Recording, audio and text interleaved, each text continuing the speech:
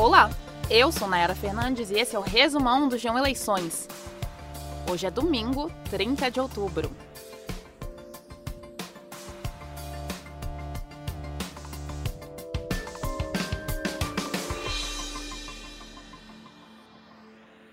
Lula foi eleito presidente do Brasil pelos próximos 4 anos. O resultado foi anunciado um pouco antes das 8 horas da noite, com mais de 98% das urnas apuradas.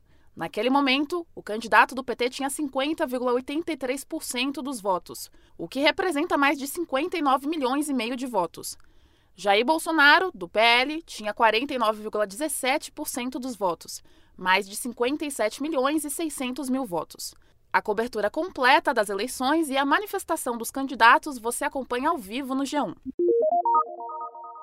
12 estados também escolheram governadores nesse segundo turno. Eu começo pela região sudeste. Tarcísio de Freitas, do Republicanos, foi eleito governador de São Paulo. No Espírito Santo, Renato Casagrande, do PSB, foi reeleito. No Sul, Eduardo Leite, do PSDB, foi reeleito governador do Rio Grande do Sul. Em Santa Catarina, Jorginho Melo, do PL, venceu.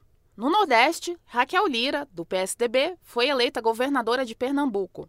Jerônimo Rodrigues, do PT, foi eleito na Bahia. Na Paraíba, João Azevedo, do PSB, foi reeleito. Fábio, do PSD, foi eleito em Sergipe.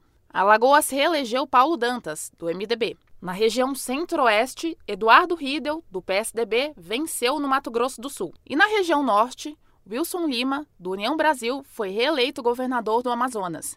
Em Rondônia, Coronel Marcos Rocha, do União Brasil, também foi reeleito.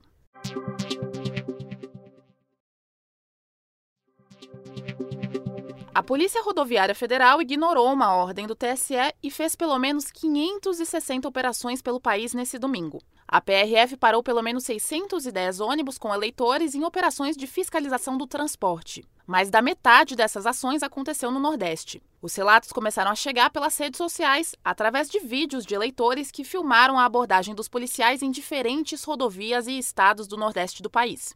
Alexandre de Moraes, presidente do TSE, tinha proibido que a PRF fizesse qualquer operação relacionada ao transporte público de eleitores para não atrapalhar a votação nesse domingo. Hoje à tarde, Moraes intimou o diretor-geral da PRF, Silvinei Vasques, a interromper as ações de fiscalização imediatamente. Em seguida, Vasques foi ao TSE prestar esclarecimentos. Na noite de sábado, o diretor-geral da PRF postou no Instagram um pedido de voto para o presidente Jair Bolsonaro e depois apagou o post.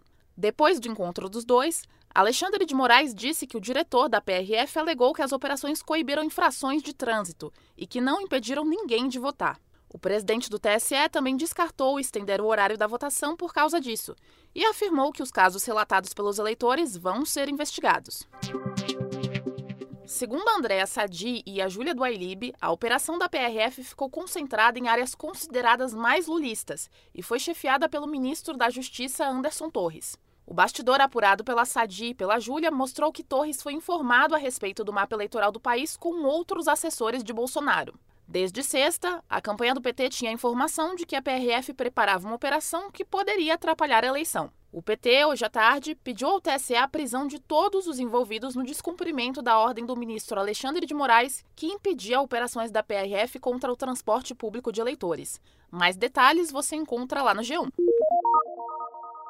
Mesmo com uma determinação da Justiça Estadual, o metrô que atende Belo Horizonte e região amanheceu sem passe livre nesse domingo de eleição. Depois dos relatos da cobrança da passagem, o presidente do TSE, Alexandre de Moraes, determinou que a Companhia Brasileira de Trens Urbanos, que opera o metrô de BH, cumprisse a decisão judicial e garantisse o transporte gratuito nesse domingo. A companhia disse que foi notificada às 10 horas e 50 minutos da manhã de hoje sobre a gratuidade do transporte, e a partir daí as catracas foram liberadas. O Ministério Público do Trabalho recebeu 238 denúncias de assédio eleitoral da última sexta até hoje, domingo de eleição. Em todo o segundo turno, já são mais de 2.400 denúncias. O assédio eleitoral é um crime praticado por empresas para tentar influenciar o voto de empregados por meio de ameaças, coação e promessas de benefícios. Na última eleição presidencial, em 2018, foram registradas apenas 212 denúncias desse tipo durante o período eleitoral inteiro.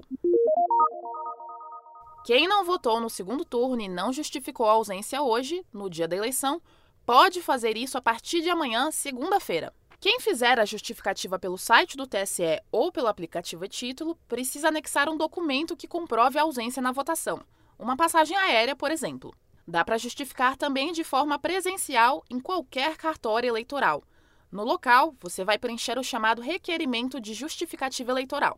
Quem justificou a ausência no primeiro turno e não votou agora no segundo turno, precisa fazer uma nova justificativa. Para quem não votou no primeiro turno, o prazo para justificar o voto termina no dia 1º de dezembro. Para quem não votou no segundo turno, esse prazo vai até dia 9 de janeiro do ano que vem. O resumão de eleições está no ar de segunda a sexta no G1, no Globoplay, na playlist Caminho Diário do Spotify e também nos demais tocadores. Eu fico por aqui.